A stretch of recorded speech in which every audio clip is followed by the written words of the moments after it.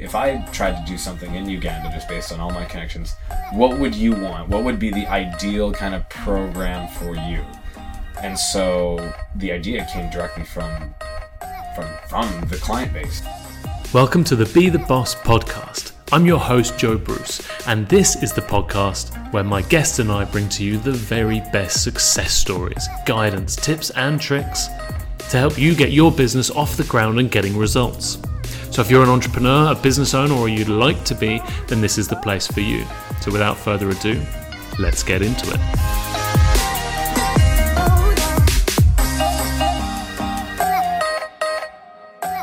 Today I'm here with Craig Vandermeer, CEO of Insight Global Education and social entrepreneur. So welcome, Craig, and thank you so much for joining me today. Thanks, Joe. Appreciate it. So I met Craig a few days ago. We're here on the cruise ship sailing across the Atlantic, and he's one of a few people on the boat who's doing something really special with their life. Started their own business. So I just had to get some one-to-one time with Craig to hear his story and to share it with you. And hopefully inspire you to think about maybe even social entrepreneurship as a way forward for you as well, listening. So yeah, thanks so much for joining me, Craig. Thanks for the invite. Yeah, appreciate it. So if you could just quickly tell people what it is you're doing, where you're at, and how it's all going.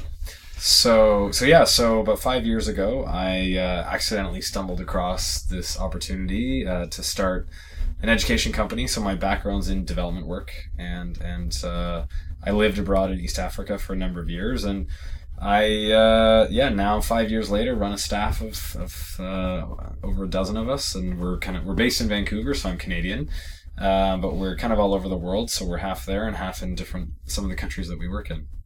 Nice. And what sort of projects are you doing? So what do we do? Right. So as an education company, so I started the company working with university students, and so what we came to the market with is essentially we started semester-long programs that were kind of the alternative to, instead of going to Europe or Australia, the more traditional semester abroad locations. We decided to design programming for students in developing countries in the global south. Awesome. And there were a multitude of purposes, but one of the initial ones was to work with young people to challenge their perceptions towards developing countries, and at the same time provide opportunities to develop skill sets and experiences that were relevant to what career paths they were looking to proceed. So over 5 years ago, we had an initial cohort of 9 students. Most of them were studying either politics or international issues or sociology, those kinds of fields. And what we did then, and is still the core of the business today, we designed a program that combined studying abroad. So we partnered with a university so the first country we started working in was in Uganda. Yeah. So that's where I had lived for a number of years. So we partner with the university in Kampala, the capital, so students can get an academic experience and earn credits that transfer back home. And at the same time, they do a 4-day-a-week internship with an NGO or a business that's directly related to what they are interested in pursuing. So we kind of built out this hybrid model of academic experience, work experience, and life experience, so that students were spending a full term living in a developing country, which, as you could expect, provides a lot of growth and a lot of challenge and a lot of really exciting and cool opportunities. So that was what we started the company with, yeah. And where we kind of rolled out, and that's still to this day the core of the company. But we run that program now in Uganda, in Fiji, in Thailand, and beginning next summer in Ecuador. Wow. And And that's incredible. So let's just look at the revenue model quickly for the sure. business. Yeah. So it's pretty straightforward. Students pay us for the program, and so they'll pay us. It's around $6,000 for a semester. And that covers most of their expenses, anything from their tuition to the internship to their accommodation. We have staff support on site. And we build into that enough revenue retained after the expenses so that we can reinvest and grow the company. Nice. So we're not like government funded or public institution or nonprofit. It's a really simple model. I used to work in the nonprofit industry, and I knew that from day one I wanted to start this as a simple, straightforward You pay us, we deliver a service. We are accountable to you, the students, because you're the client, and so it keeps it simple. Sure. But, and then what's the so it's a nice business model. It's clear and simple. But what's the social impact of the work that you're doing? Yeah, I mean we do consider ourselves a social enterprise because we are really in it for the mission. Yeah. So we are working on connecting people and creating immersive experiences that do challenge perceptions, that put people who traditionally may not have stepped out of their comfort zones at a young age and spend an extended amount of time in a developing country. So from the mission-based perspective, what we try to emphasize is that we don't live in a world where we have to go and solve people's problems for them. Because although historically, and there are large companies today that make a lot of money off of this idea of, sending volunteers abroad and doing short-term work, and somehow the world's a better off place for digging wells, building schools. Yeah. And I mean, to be fully honest, first time I went to Sub-Saharan Africa, I went and volunteered building houses. And it was in that experience that I started to question, okay, this is really odd. Like, I don't know anything about these people or their problems, and somehow I am here a part of the solution. And that is quite a challenging narrative, because it suggests that you can intervene in very complex issues on behalf of people without understanding them. Because that's the temptation. Right? That's the temptation is it's a quick win. You feel good. Yeah, exactly. And what often happens is, and there's a ton of research out there, and this is more of my academic background, that shows that when people leave, more often than not, the infrastructure that was built wasn't really needed, or was repurposed for something else, because these companies haven't done comprehensive understandings of what communities need. Sure. So fast forward to how that relates to us. When we bring people abroad, the intention is not to do things for people, but to learn from them, to treat them as equals, regardless of levels of income or different parts, wherever part of the world they're from. Yeah. Because in Uganda, the experts on issues in Uganda are Ugandans, and they're the ones who know the best methods to solve the issues that are facing their country, similarly to the social challenges we have in Canada. Yeah. And so we're trying to address that power gap that seems to still permeate our society, where we in the West have more influence, even though we shouldn't, because we don't understand. I've lived in Uganda for years, and the idea that I could solve problems over there is still ludicrous. Yeah. So yeah, that's really at the core of of even my own mission. And so after I was in Zambia, and then I was in Uganda for a number of years, I saw a lot of these failed projects, people feeling good about themselves, and then after the fact, having no clue, because they'd gone back to Canada, the US, or Europe, or wherever the case may be, and celebrating, even though what are the results? Sure. So students don't go abroad with us to accomplish any of these projects. They're going to learn from people. And then what's the sort of the more tangible benefit that comes later then, maybe? You mean for the student or for the organizations or whomever? For the places they're visiting and learning about. I mean, first and foremost, we invest a lot of money into the economy. Yeah. I mean, we're paying the university international tuition rates. We've got accommodations. We've got vendors. We've got suppliers. We're investing in the economy on an ongoing basis. Yeah. And in return, having reciprocal business relationships where we have high expectations for our academic experience, or for the bus that we, whatever the case may be. So that's one way in which you say, look, we can easily track that from a metrics-based perspective. How much money have we invested? Exactly what the long-term implications of that are in the country, I don't know. From a student perspective, what I love to see is when students will come home after spending time abroad and start to challenge their own personal circles on, you were in Africa. Was that super dangerous, or yada yada? It's like, no, actually, look at these pictures. You could, yes, of course, some of the social challenges that we've seen online do exist, but I was also at this mall that has 4G Wi-Fi that has all of this other stuff. So it's impressive to see kind of those narratives come out. And I've seen, like, my own parents have visited me in Uganda, and I think they were quite stunned because they had these perceptions that were created in the media, and then it's like, oh wow, the narrative kind of goes out the changes. window, and yeah, for sure. Nice. And so it sounds like it's all going well. How is it for you personally to be running this business? So you said how many employees? Over a dozen, yeah. Over a dozen employees now. Yeah. How has your experience been as a business owner? I mean, it's been extremely fulfilling personally. I would say that I'm not driven financially. Yeah. So I'm still working to get back to where I probably would be monetarily had I stayed in other career paths. Sure. However, I have the freedom and flexibility to not do what I want because we have employees, we've got clients. If anything, I probably have more on my plate by far. But the creativity that I can go out and execute and the freedom to create impact is pretty awesome.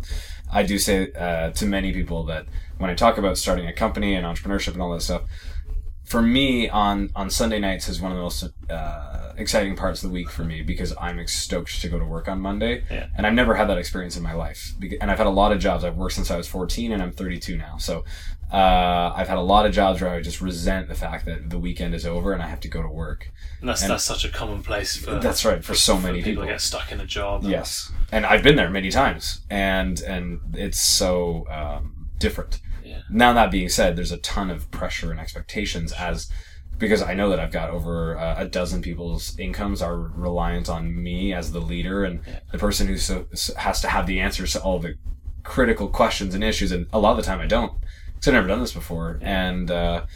And, but you have to find good people to work with and say, look, we got to problem solve this. And so, yeah, it's fun. It's a really fun, it's not for the faint of heart because some days it might be a Saturday afternoon and you've got to sacrifice hanging out with your friends because you've got a huge project due for, whatever the case may be. Monday, you've got to get everything off to an accountant. The buck stops with you, and buck stops with me, and I can't pass that on to anyone else. And if I ever tried to, it would really diminish my leadership qualities. And I guess part of the reason a lot of people get into running their own business anyway is because they want to have ownership over those decisions. They want to have final say on how something should look and kind of creative control around the impact that you're having as well, right? Yeah, and it's hard to let go too, because when you start a company, you are that person who has all that, and then as you start to grow and you bring in more and more people, you also have to learn how to let go of that as well. Because I can't be involved. I mean, I've been on the road for 2 months now, and I'm going back to Vancouver on Tuesday. I have to trust because I can't be involved. When you go from 3 staff, for example, to 13, that's a huge gap, and all of a sudden you got to figure it out how to step back a little bit. Sure. What were some of the sort of key challenges when you were sort of just getting started with the idea? And did you have any doubts or any challenges? So what happened was this wasn't my idea. Oddly enough, I'm not a business person or entrepreneur by background.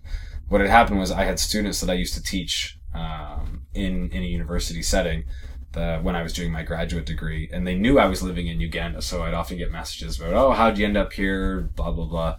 And when I was back in Vancouver, I did a roundtable with some former students who were just kind of discussing the lack of rigorous opportunities for them available to really dive into meaningful content while they were in school.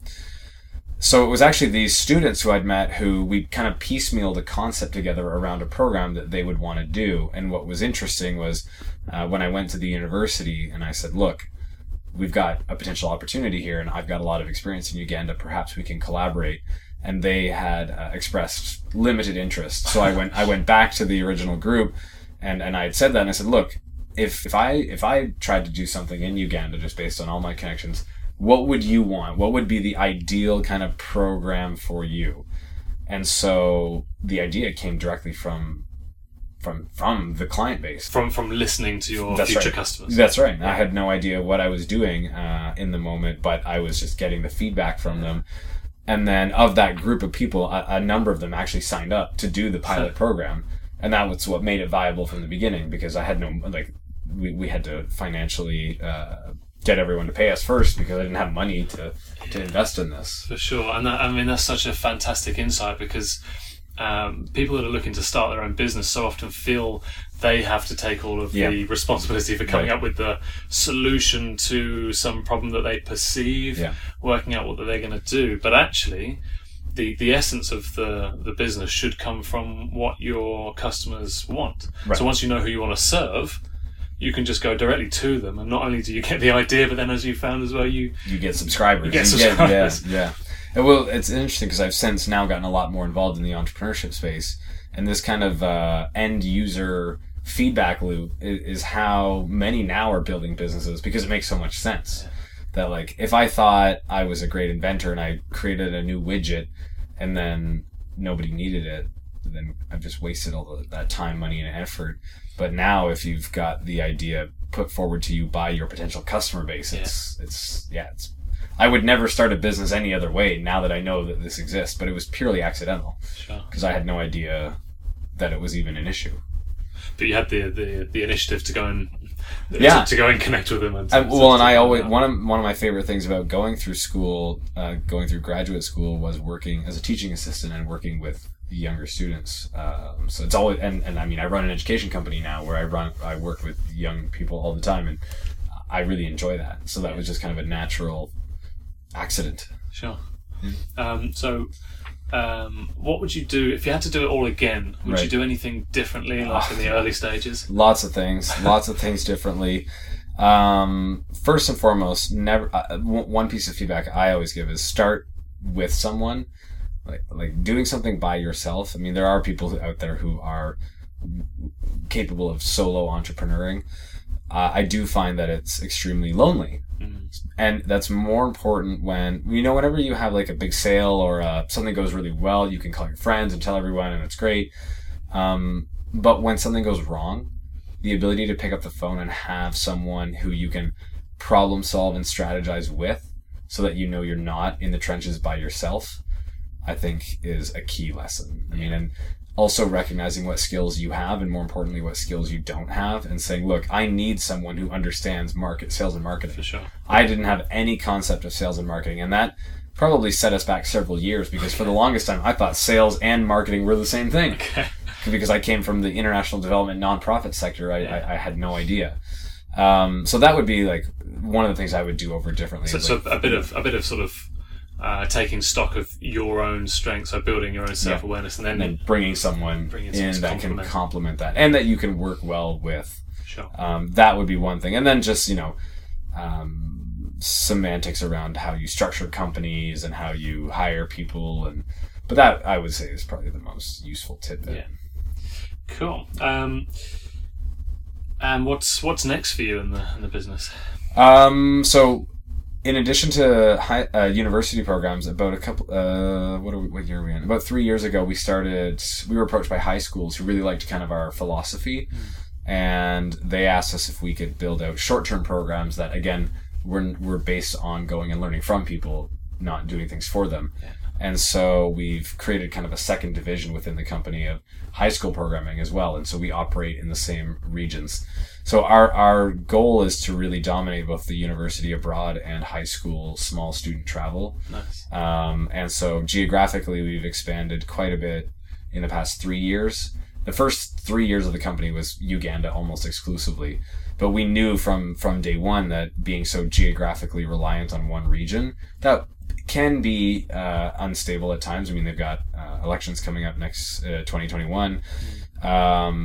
And South Sudan and the Congo are not that far by. So we wanted to be geographically diverse, so we invested heavily in branching out geographically. And so it's more of like a scaling to other places while also recognizing like where can we funnel students into programs. Sure. So that's kind of the growth strategy. Growth strategy, but next challenge to overcome. Next challenge, I mean, right now we're going through I think what is well documented, the hurdles of going from a $1 million company to a $5 million company. Because to get to 0 to 1, there's a lot of, that's everything in your startup phase. Yeah. And now we're struggling and figuring out, okay, how do we go from that 1 to 5? Nice. And then what do we need investors? Do we take debt? I've gone the debt route. Rather than the investor route. Was that the right call? I don't know. I mean, it's the first time I've done it. So That's kind of where we're at. That's cool. And then I guess sort of finally to wrap up, if anyone out there listening is thinking of wanting, maybe they want to make a difference through the work they're doing, they want to have that social impact. Right. What advice would you give to someone who's thinking about starting their own business and kind of moving into that social entrepreneurship space? So the biggest piece of feedback I would say is make sure that you're committed to the problem. So you recognize there's a problem out there, and whether or not the difference that I often talk about with social entrepreneurs with just regular entrepreneurs is that social entrepreneurs are really committed to solving an issue, whereas traditional entrepreneurs might have a good business idea. Yeah. So if someone came to me and said, Craig, we can accomplish everything in the mission that you're trying to accomplish through a different avenue, and it made sense, and it was financially viable and all those other things, I would be pretty compelled to switch my entire business model because I'm committed to the mission. Yeah. Not necessarily the particular programs that we offer. I think they're great, and they're working out quite well so far, but I'm not married to them. I'm married to addressing the problem. So from a social enterprise perspective, if you want to make a difference in that space, you've got to figure out how to build a fundamentally sound business. So I also always tell people, don't discount the fact that just because you have got a good cause, that people are going to empathize with you. You still have to have a really good product or service, or else you might get a couple of people buy it one off, and then after the fact, that's not great. But make sure that whatever you are delivering is really well in line with the problem that you're trying to solve. Sure. Great advice for anyone thinking about setting up their own business in that space. Yep. So I think we'll wrap it up there. Craig, thanks so much for taking the time on this wonderful cruise ship to come and have a chat. Looking forward to seeing where the business goes, and what I'll do is I'll put your links and everything in the description below. So if anyone wants to get in touch or get involved, they can reach out to you via those links. Awesome. Thanks, Cool. Joe. Thanks, Craig. Appreciate it. Thank you so much for listening to this episode of the Be The Boss podcast. I hope you really enjoyed it, and if you did, then please don't forget to leave a like or share it with someone that you think would find it useful. Also, if you have any questions, suggestions, or anything that you'd like me to cover in future episodes, then please do drop a comment or send me a message so that I can do that for you. Thank you so much, and I will be with you in the next episode.